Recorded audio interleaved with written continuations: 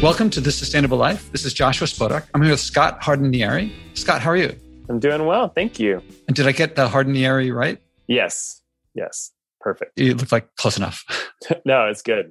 I'm going to read your bio for people who don't know your name yet. And after that, I'll tell a little bit about the article I read in The Guardian about you that led me to contact you and bring you here. So Scott is a dad, a partner to Becca, and cares deeply about people and God's planet. He is an ordained pastor with the Christian Church, Disciples of Christ, and received a Master of Divinity and a diploma in the art of spiritual direction from San Francisco Theological Seminary before moving to Western North Carolina. Scott and his family served in the vulnerable cloud forests of Monteverde, Costa Rica.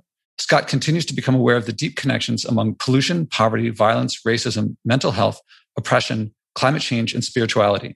Through his work with the Green Chalice and previously with the Creation Care Alliance, he has supported congregations and individuals as they care for people on the planet.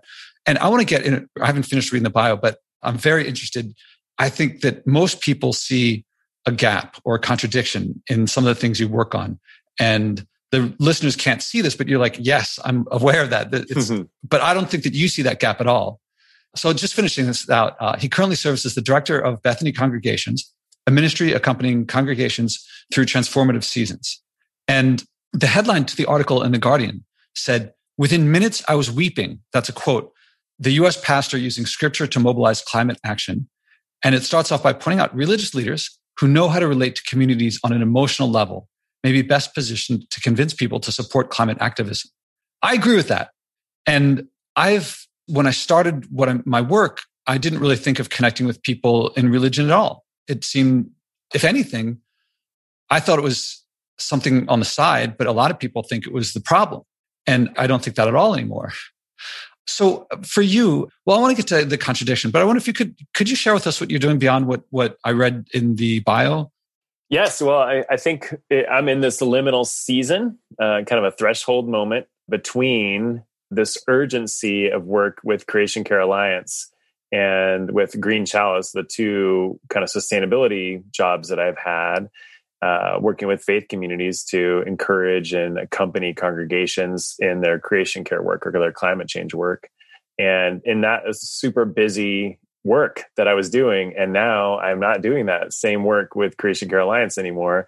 I'm moving into this kind of new entrepreneurial dynamic around congregational support. And so that's the Bethany congregations work that you read at the last sentence of that bio. Where I'm going to be accompanying congregations for a couple of years with a team of people, listening together how the Spirit of God and their own strengths, capacities, resources, and watershed, like their location, how that might encourage them to engage in particular challenging moments. And for right now, this first cohort will be exploring racial equity and anti-racism work. And there's a lot of congregations doing that work already in the U.S. And so we'll pull together 10 of those congregations and see how we might make space for them to listen deeply and act boldly. This transition that you're describing, I think you were describing your personal change or transition, but I feel like that's a transition that is not, you're part of something big there. You would know better than I. Is that right? That there's a lot of people making this transition or communities? Yeah, I think there's a sense that's, I think, part of the way that we might address climate change and just general overconsumption is to step back. And so I'm in this space where I'm listening. It's uncomfortable. I am paying attention to how much time I have or don't have in new ways. And I do think that communities and individuals as a whole have an opportunity to do that in order to address climate change, because I think consumption and compulsivity are part of the problems for us. We don't allow time for us to listen more deeply to one another, to creation, and to ourselves, and for those of us that and to God. So, and starting with God for the faith communities that I work with.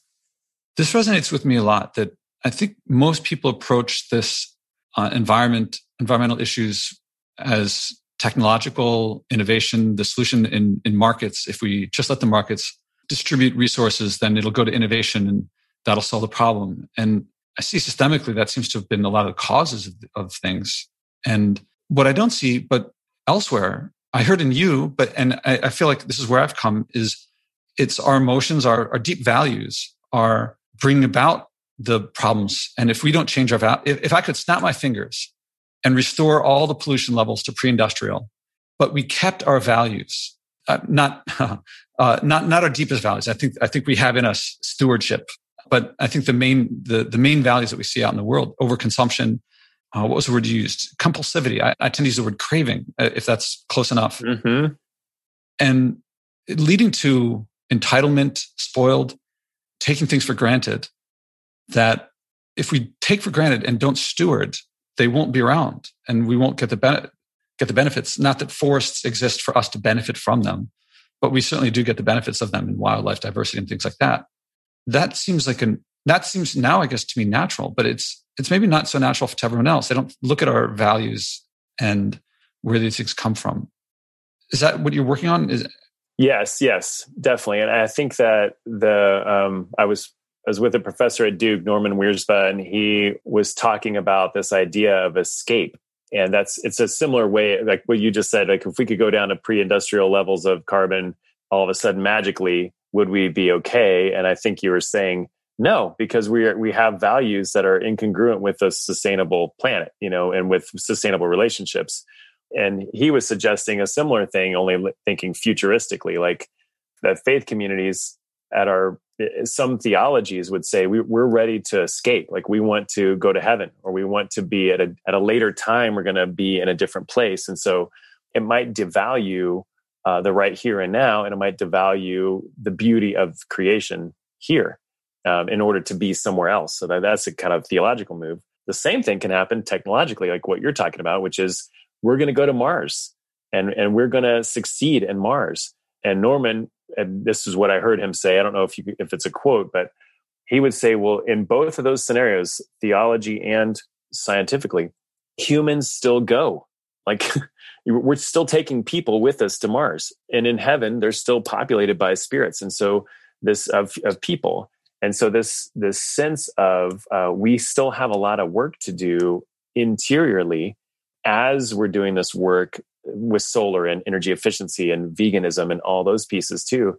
It's the both and. So I think what you're suggesting is right on, that we have a values question. And just to take another wise elder in this work is Gus Speth, who you may have heard of. He's a climate scientist, and he describes his understanding of the big challenges of ecological devastation and species extinction and climate change being what he thought were the biggest problems.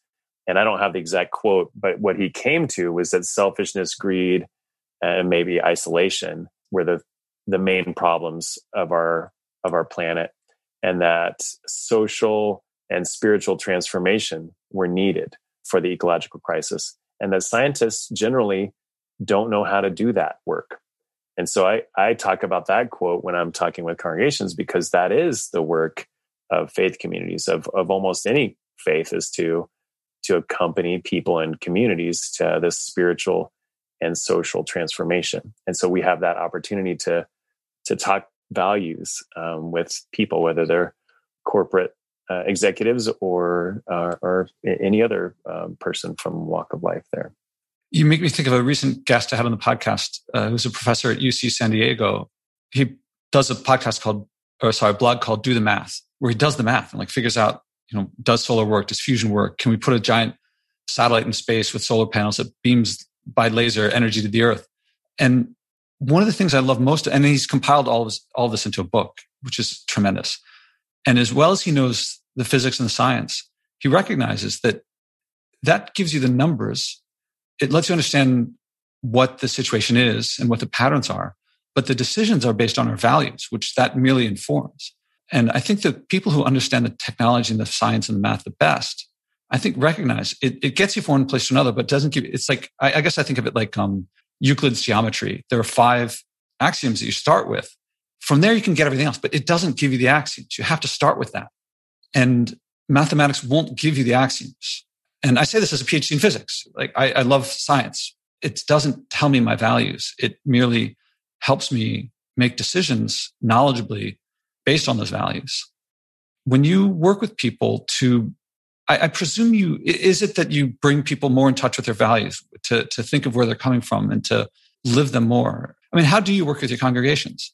So the ways that I have found this work to be is to invite congregations to listen more deeply to start with. And as a community, we will do practice, whether it's that I'm preaching or teaching or something with them, but we'll oftentimes do a little meditation on a time they've been in nature, when they've been in awe, or where they've experienced mystery or fear or excitement. And so for some people, that's called a God moment, where they've experienced this little thin place between the sacred and the ordinary. And that as a beginning place will allow for stories to emerge from people's lives, and where they have the opportunity to share those stories in Zoom breakout rooms or in fellowship halls or worship centers, where they tell of these sacred moments. And that's people from all walks of political spectrum have shared stories of these moments. And so that gives us common language. And it also, I think you even said in a past conversation, that when people are sharing memories that are positive, they experience some of the same feelings of that past event. So whether it was in 1943 and they were at the river with their grandfather, or whether it was just yesterday and they're in the backyard with birds singing, they're transfixed or connected to these emotions and this kind of spiritual connection. So that's a beginning place to find common values that, well, isn't this a place where we can find connection? And then the stories are or another vehicle for the values, like you're saying. So that's a beginning place. Yes. So I'll let you direct me from there. But yeah, that's kind of the one kind of basic entry level of how I work with congregations. And are they very welcome? Is it something that you bring to them that they're not knowing what's to come, or are you working with them? Did they invite you to bring that, or is this new territory for the church? I mean, certainly we're new territory for humankind in terms of the planetary situation. Right. And I don't know that I'm not the best in one particular area. Like as far as I think of trailheads on this path, and that there are a variety of trailheads, that some of them are entering in at a PhD level, and they are ready to rock and roll. They know the climate science and it's dire, and that we should have been doing something 30 years ago. And so those congregations are often leading me. And so I'm just accompanying them, supporting them, connecting other congregations to see their stories, and then supporting them any way I can, just holding on for dear life as they move forward quickly. And then there are other congregations that one person watches a Katharine Hayhoe video or reads a book, and they get nervous and they get fired up about how this might connect to their faith. And so then from that, we work with them, or we have worked with them, to try to find 2 or 3 other people in their congregation that might be caring about this. And oftentimes they can. And then you build a small team. And so with that, finding other leaders within their community that might be willing to have these conversations. So your question was, are they welcoming or not welcoming? And I think typically we're invited in, or we provide some knowledge or service or information that might be helpful for them. And generally, that once have been in the room, they've wanted to hear from me. At least someone wants to hear from me in that group, and the rest of them, I try to level it with that prayer practice. And then after that, I have a few different ways of communicating stories that can sometimes diffuse the division. Sometimes it doesn't, but most of the time, the congregations that we're working with are either leading, they're ahead of me, or they're so ready for help that we're able to support them and connect them with other faith communities. I think I hope a lot of listeners of this podcast are people who don't just want to personally act, but also want to lead. And so they're hearing the experience of someone who's doing that. What's your personal experience, the emotions that go through you when you're working with people, maybe one occasion or on different occasions? Is it hard? Is it grating? Is it thrilling? Is it gratifying, frustrating, all of the above, other? Yes. I mean, I think a lot of the work that I've done is with pastors, with clergy people. And so I have a deep compassion for the work that pastors are doing, clergy, people of several different faiths. And so that is mostly empathy, compassion, accompaniment relating to the challenge that they generally face of communicating and caring for communicating the spiritual values, history, theology, and then caring for their community through ongoing challenges, like not only social challenges, but just personal challenges of death and addiction and divorce and all those pieces that are facing our clergy people. So when I think about climate change, some people may say, how come that pastor hasn't signed on to a letter? How come that pastor hasn't been out protesting this pipeline?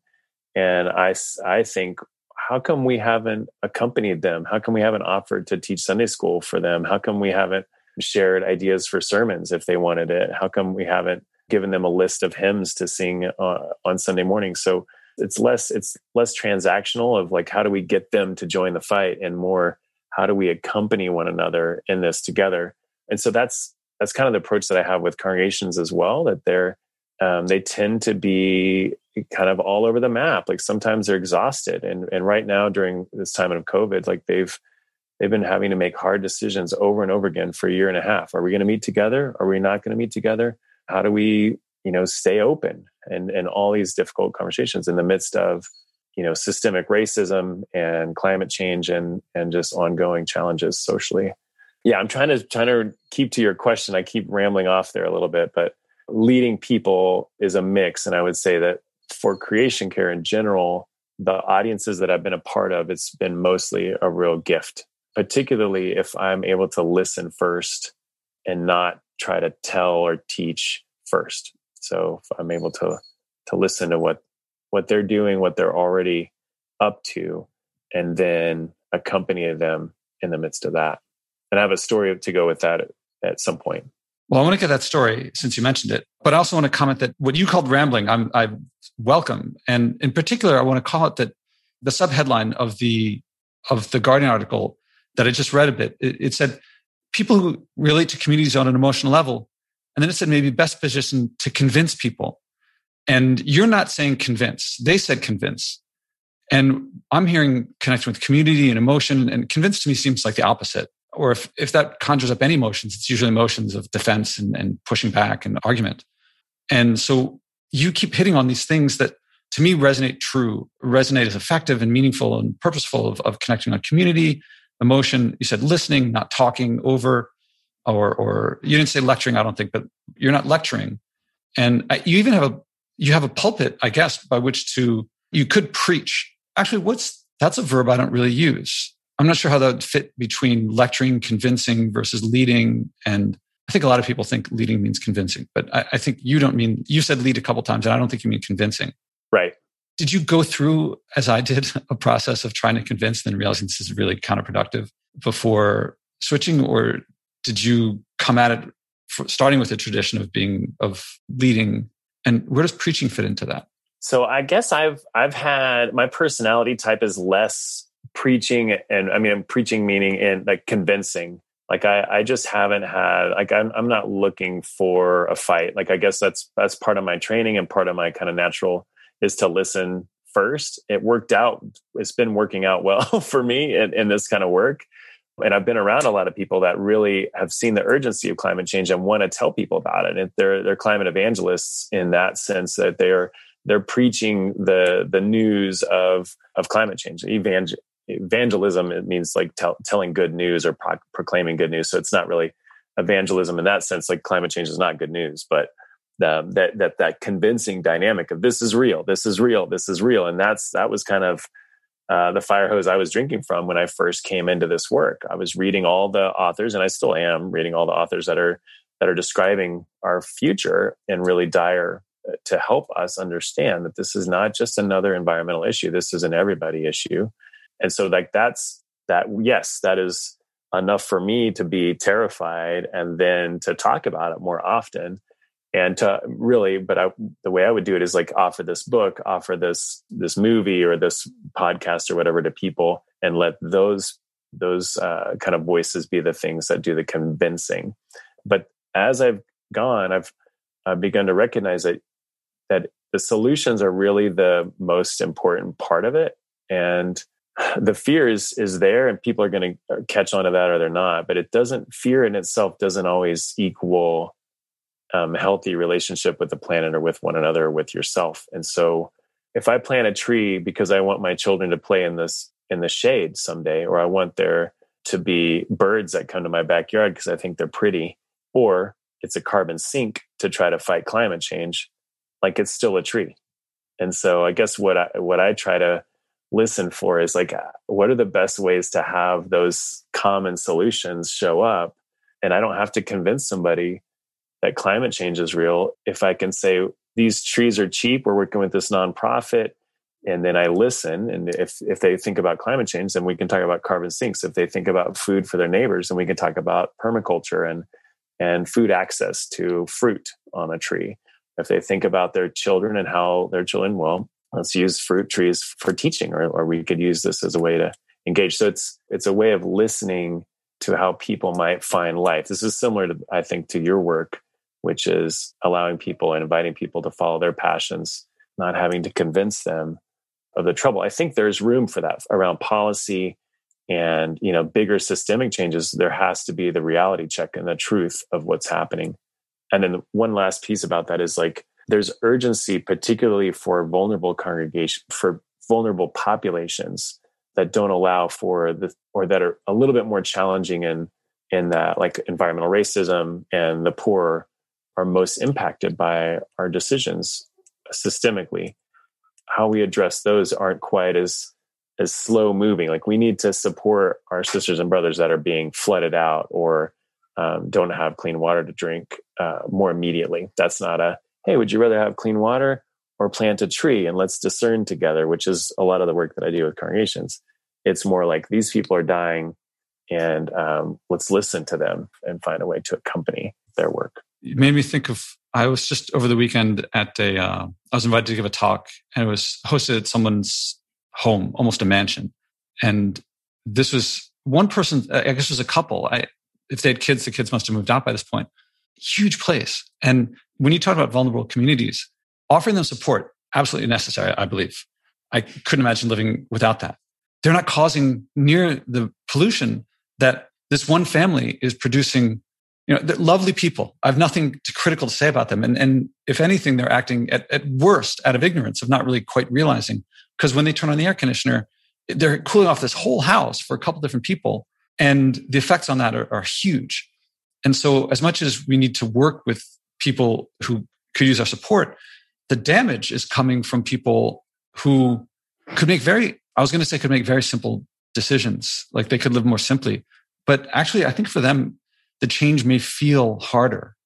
Although if it resonates with deep convictions that they have, which come not through convincing, see, you believe this, therefore you must do that. That doesn't seem to work very well. You do this.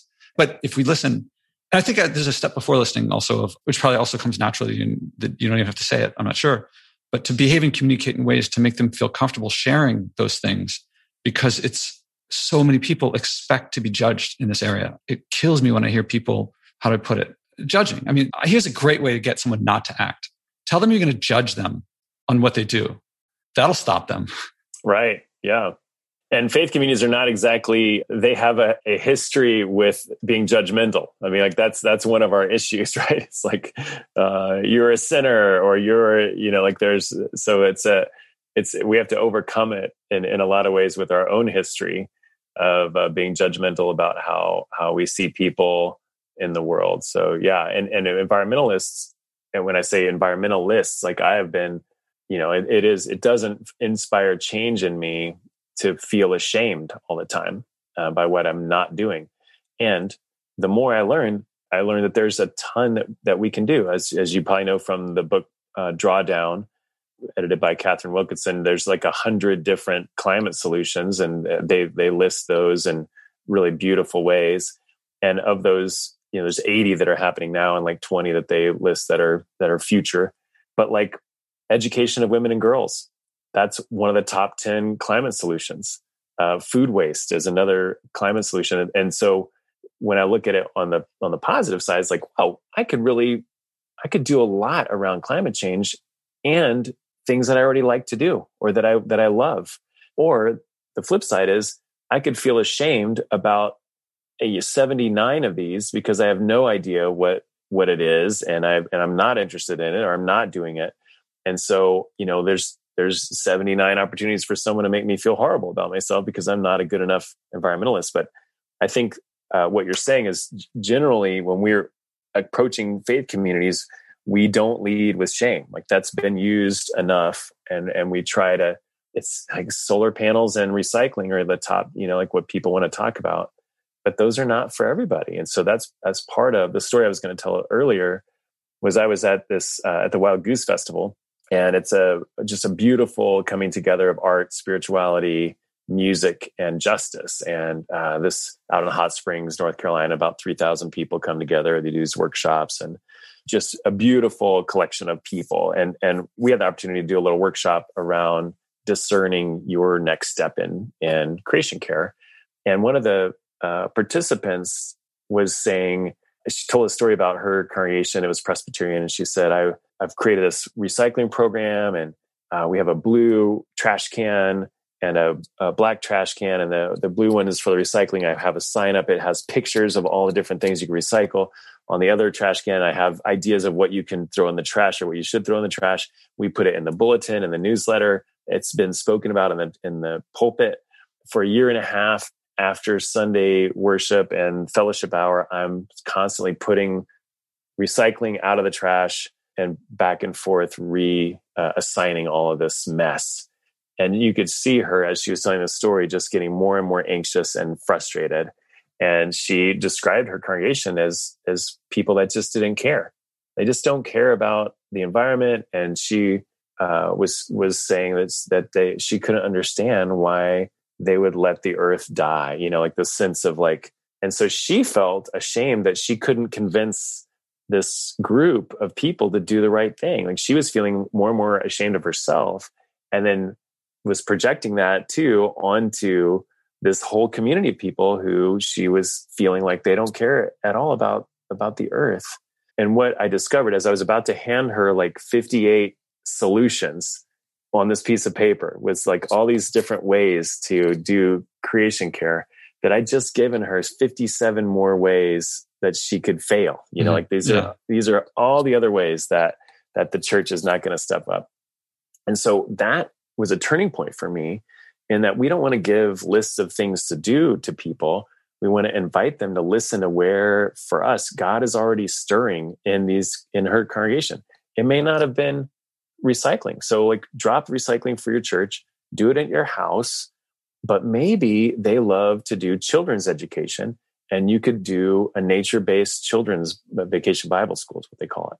So that would be one way. And so lean into that. You love music, your congregation loves music. Okay, what if they sang 2 hymns a month that included creation care work? Start there. And so then beginning with what's already moving and shaking in your congregation allows for the shame to kind of dissipate, because you're already doing what you love. Just add a little bit more, listen a little bit more deeply. And what has happened, what we've seen over the past few years, is that congregations it's not enough. So the hymns is where you begin, but then eventually that group that's thinking about creation care stuff, they see with new eyes. They're like, okay, what else can we do? We have all this lawn out there. What can we do with this lawn? And they begin to dream together. And so that's a way of discerning that allows for, it's not convincing. It's really just it's a kind of deep listening within a community. If you like the show, I recommend acting, as my guests do. It works best with someone supportive: your spouse, parents, kids, neighbors, or friends. Learn the 4-step process I do with my guests and describe in my TEDx talks, and do it together. You'll find yourself acting on something you care about, something meaningful. Whether you start big or small doesn't matter. If you care, if it's meaningful, you'll keep doing it. You'll reach big. Eventually, stewardship will feel normal. You'll wish you had started earlier. Second, I recommend donating to help this podcast at joshuaspodek.com/donate. I promote degrowth and stewardship, which no advertiser will touch, but brings joy, community, connection, and abundance to you when you act, and global change in the long run. Help us keep going. That's joshuaspodek.com/donate. I wish I'd heard this story a few years ago. It would have saved me a lot of running into everything I've learned has been like just by doing it wrong and then doing it not wrong, ineffectively, and just provoking debate and getting people to show how, people who are the most polluting saying how actually I'm one of the good guys, and listening and connecting with what's already there, much more effective and much more fun. It's pretty fun. Can we practice can I show you the technique that I was describing before? Yeah. So, and I think it's going to overlap a lot, and I've formalized it a bit. So I take it for granted. I take it the environment is something that matters to you. I always start with that. Yes. When you act on it, what motivates you? And I don't mean what are your goals in terms of cleaning things up or influencing others, but what do you think about?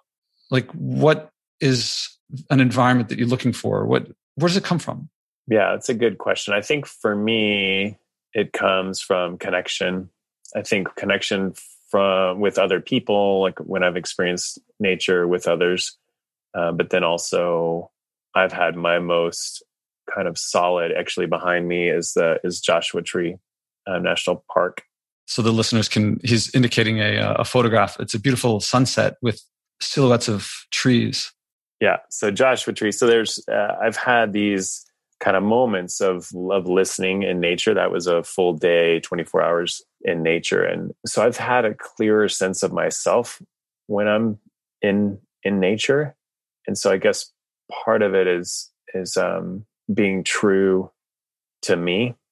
And I think that's part of what I'm called to do is just be true to me, to listen most deeply to myself, and then also to be in good relationship with other people and with trees and the planet. So I guess relationship would be a word. So relationships, true to yourself, clarity. You mentioned that experience. I wonder if you could describe what was it like? I mean, not all 24 hours, but what were some sights and sounds and smells, if you remember them? Yeah, definitely. So it was part of a rite of passage, wilderness rites of passage experiences. So this was a practice day. We actually went out for 4 nights and 4 days in the Anza Borrega Desert in Southern California, and there's fasting involved and stepping out of our comfort zone, and in a lot of ways. And so for me, what I confronted in the midst of that was that I, number one, felt like I wasn't doing it right, whatever I was doing. So yeah, all I was doing was sitting around in the desert. Like I didn't have to do anything, but I felt like I wasn't spiritual enough, or I hadn't fasted well enough, or that and so like I was just confronting this deep sense of failure, even with doing nothing, like, so that was one of the kind of the brokennesses that I danced with a little bit. Another was later on a deep sense of understanding my value without producing anything, without consuming really anything. That I still had this sense of being loved. Like that's the way I would say it. By others, from my memories and from experiences that I've had, but then also by this kind of presence that I couldn't quite articulate in the moment. But, and then the other was just like that truth to yourself was, and this isn't, none of these ideas are started with me. It was just, these are things that happened to me while I was there. One was, this kind of third one was that I realized that I could just be me.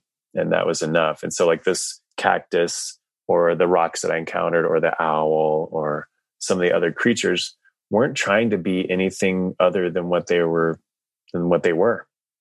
And so that it enabled me to just sometimes lower the mask to say, all I'm called to be is just me. And I'm still working what that means. But so often I try to be someone or something else, and the teacher of the rock and the plant and the owl were to say, I'm not trying to be a coyote over here. I'm just a tree. And so that was a learning for me. It sounds kind of, out there, but it was powerful for me to help me try to be true to myself moving forward. So, and I keep going back to, that was a couple of decades ago.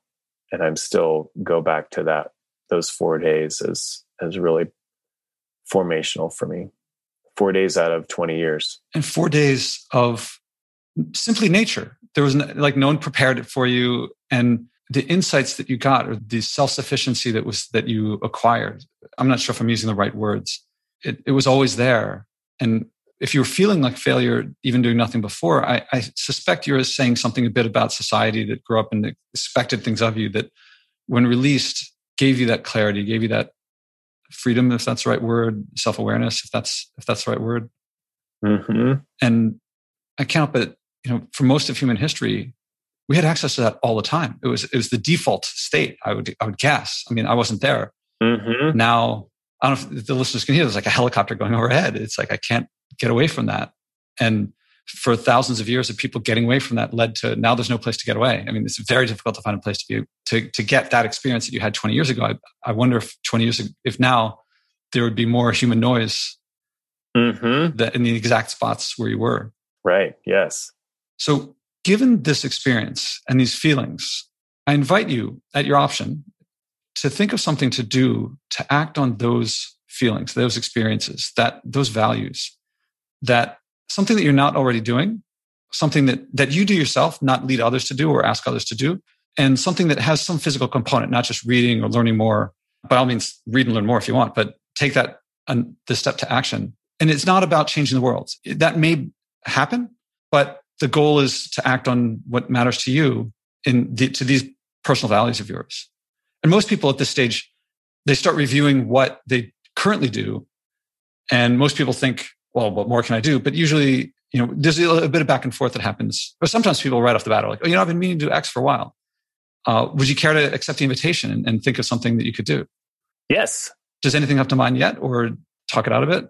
Well, I mean, I think being in nature is one that comes to mind. And I'm trying to think of what would be, and again, there's this dance between productivity and I want it to be hard enough to where I earn I do it, but then also I want it to be doable enough to where I actually will do it. And it's not such a challenge that I won't even do it. So I know that's what you're inviting people to explore. Yeah. And there's no constraint that it must be difficult. There's no difficult enough. Mm-hmm. There's no hard enough. There's no easy enough. You pick that up. Yeah. So I guess I think, having a goal of, even 5 minutes a day, my hunch is it would grow. That 5 minutes wouldn't be enough. But even just being outside in my backyard, there's several large trees and we have several birds that come in and out. And I'm really intrigued by the different bird songs that have been happening. And so, typically that's happening while I'm just getting my coffee or kind of running around. I can hear them out there, but just, I think stepping out and either just sitting out there, pulling a chair out, or even just laying down on my back porch and listening, doing that practice. And I would say 5 times a week would be manageable. 5 minutes for 5 times, 5 times 5 minutes a week would be, so the weekend might be different, or maybe I miss a day because it's pouring down and I'm too wimpy or whatever it is. But that seems super manageable. And I think that would help in a lot of other, not just for my connection to nature, but just my own spirit to make space to be unproductive. I can't help but digress here or comment on something that people keep inspiring me back when I do these things. And I had someone on, this was just a conversation not recorded, but it was a high level person at the United Nations. And she's a bird watcher. And we were talking about birds. And I've just been down because there aren't as many birds around here as there used to be. And there weren't that many when I got here in New York City. And she started talking about bird watching. And I was like, yeah, there's almost no birds around. She's like, are you kidding? Right now in Central Park, and she starts listing all these birds. And I go to the park every day to pick up litter. So the next time, literally the next thing I do after talking to her is I go to the park and I see someone getting out the binoculars. I'm like, she told me that there's bird watchers everywhere. And I see a whole bunch of bird watchers that I never would have noticed otherwise. Awesome. So back to us. So thank you for reminding me of that fun experience. So can we also combine it with something where while you're doing that, maybe are you not doing something that would have been polluting? Because so far you're not changing the world. Not that that's the goal, but to have some component. So a lot of people, they say, if I would have watched TV and I do this instead, if the TV's off, then they're saving power. Would this be a power off activity that might have been a power on otherwise with that time? Yeah. I think I probably wouldn't be using electronics that much. But I mean, it definitely, there's that. Yeah. I mean, I think we could count that for sure. Like I wouldn't be on Facebook or Instagram or any kind of social media stuff or computers or phones. So that would be a plus. Yeah. I don't know. I'm trying to think of others ways for it to impact. I mean, I guess I'm just hoping that and trusting that if I can start with 5, then the compulsivity of all the rest of the day will be diminished, if that makes sense. So like I'm going to be less inclined to comfort myself with my phone or with a donut or with whatever those things are that I'm trained to react to it by buying or consuming. Okay. I have to tell you about a thought process that went, as you said that, I thought you were going to say, I trust that I'll do more after this. Like I'll continue the activity, to which I would have said, I'll virtually guarantee it. But you went in a different direction, which says that after you'll come back in, your day will be different than it would have been otherwise. So now I want to make sure that if you come back a second time, which I invite you to share how that went, I'm going to have to make sure to ask, was there an effect after that? And I bet you won't take my bet if I bet that we know where that's going to go. We can't say for sure. Mm-hmm. So the next step is I make it a SMART goal, which we've already done, which is specific, measurable, achievable, realistic, and time bound. Oh no, the time bound. So you said 5 times a week for 5 minutes each. About how long do you think would be if you came back to share how this went? How many weeks or months or however long, if I asked you how did it go, that you'd be able to say, this is how it went?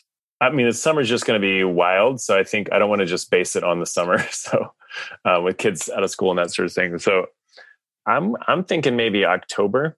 Is that normal? Or are you thinking maybe just like do 6 weeks and then I've had everything from, I've had guests do year-long ones, and I've had guests do several day things. So months to weeks is the sweet spot where a lot of people come back with. Okay. And I'm kind of curious because that implies to me that there's going to be birdsong evolution of the different, I don't know what birds are going to come through there, seasonality. So I look forward to the richness of what comes out of it. Yeah, that would be good. And I'm partly curious to hear, because I suspect that as we were talking, you might have been comparing how I'm doing it with how you do it. And I'm also, because certainly when I was listening to you, I was thinking, what can I learn from him? How can I improve my technique? And how can I learn? And I definitely want to ask, when we come back the second time, I'll ask about how it went and questions about that. And I'll be curious how that compares and contrasts with what you do. It's probably too soon to ask now, but were you also thinking like, oh, this is similar, different to what I do? I being you? Whenever I invite congregations to do stuff? Yeah. Yeah, there's definitely a similarity. I mean, it is like we do like a discernment practice or kind of what you've been asking, kind of personal, connecting it to the world. And then I don't know, I need to get the acronym, the SMART acronym again, but yeah, that's very similar to what we do with whole communities to help them move a little. I'll be very interested if you come back with like, hey, Josh, have you thought about this? Have you thought about that? Mm-hmm. Did you realize when this happens, that happens? Yeah. Learning from people who have experience works pretty well. So it seems to be more effective than just, trial and error works too. Yeah. Well, so I want to pick up next time where we are now, but I also want to make sure, are the things I didn't think to ask that are worth bringing up or things that you want to say to the listeners? Remind me of the SMART acronym again. There's different ones, but the one I use is specific, measurable, achievable, realistic, and time bound. And I don't think there's like scientific evidence that like that particular 5 really works. But for me, what that means is the first 2 things that I do. What does the environment mean to you? And to let the person share and to ask confirming, clarifying questions so that something comes out that's inside them. Then I inviting them at their option to think of something to do to act on that with certain constraints. That I think of as leadership. It's about emotions, it's about images, it's about stories, it's about them. The SMART goal is transitioning into management. If I just had, can you think of something to do? If someone says, yeah, I'll eat less meat, that's a lot harder than I'll have 1 less meal with meat in it per week for 3 months. That's much more achievable. So SMART goal, by making it specific, making time out, it sounds like a constraint, but it actually, and it is, but it makes things easier for the doer, I find. Yeah, that's great.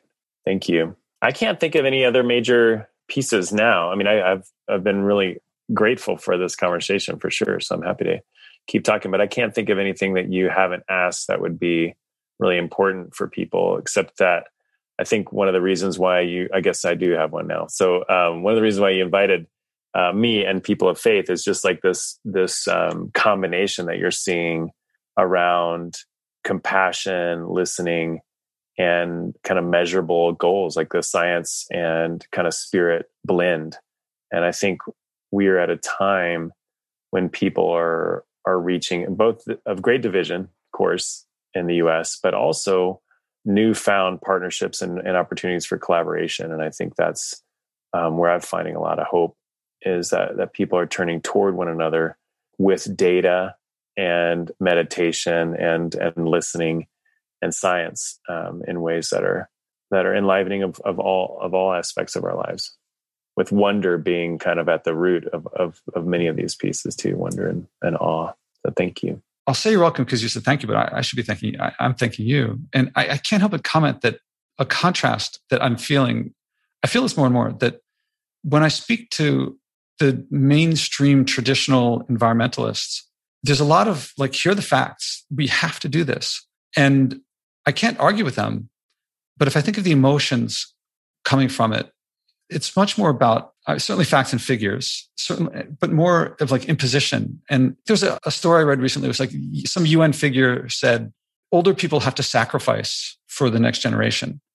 And I think I know what they meant, but sacrifice is like that language is, I don't consider eating vegetables a sacrifice. I don't consider spending time with people with everything turned off a sacrifice. And forget about single person actions, which are very small, divide by 7.8 billion and suddenly it's back to zero. Leading others and working with people and communities and working with lots and lots of people. I mean, I've had on the podcast several mayoral candidates from New York City and Congress members and senators. And that's a joy. It's really joyful. And you just said wonder.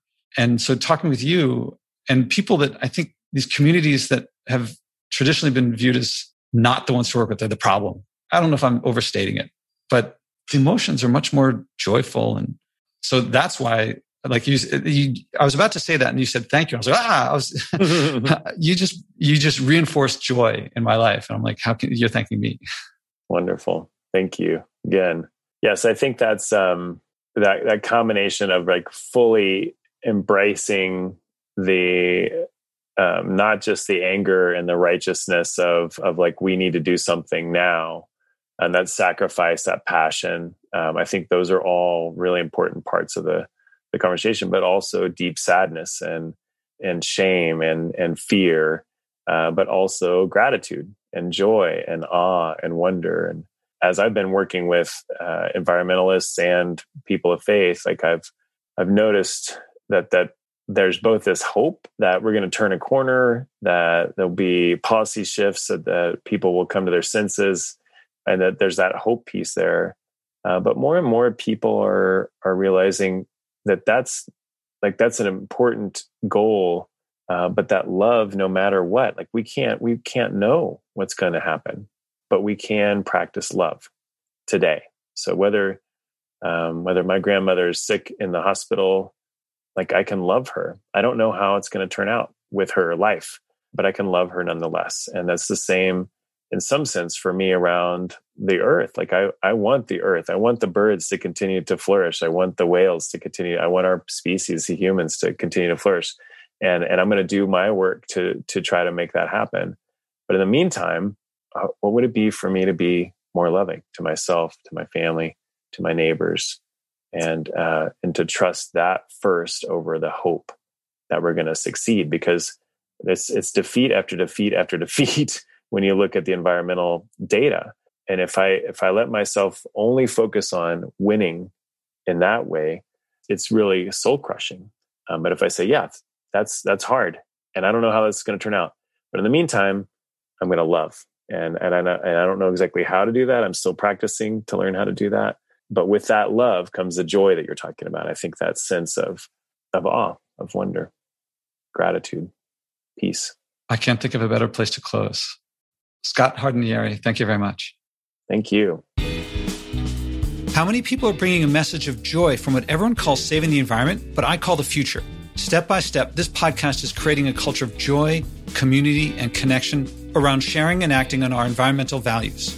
Again, there's no profit in buying and wasting less, but we'll all love our lives and relationships more when we do. I can use your support. Please donate at joshuaspodek.com/donate. Again, that's joshuaspodek.com/donate.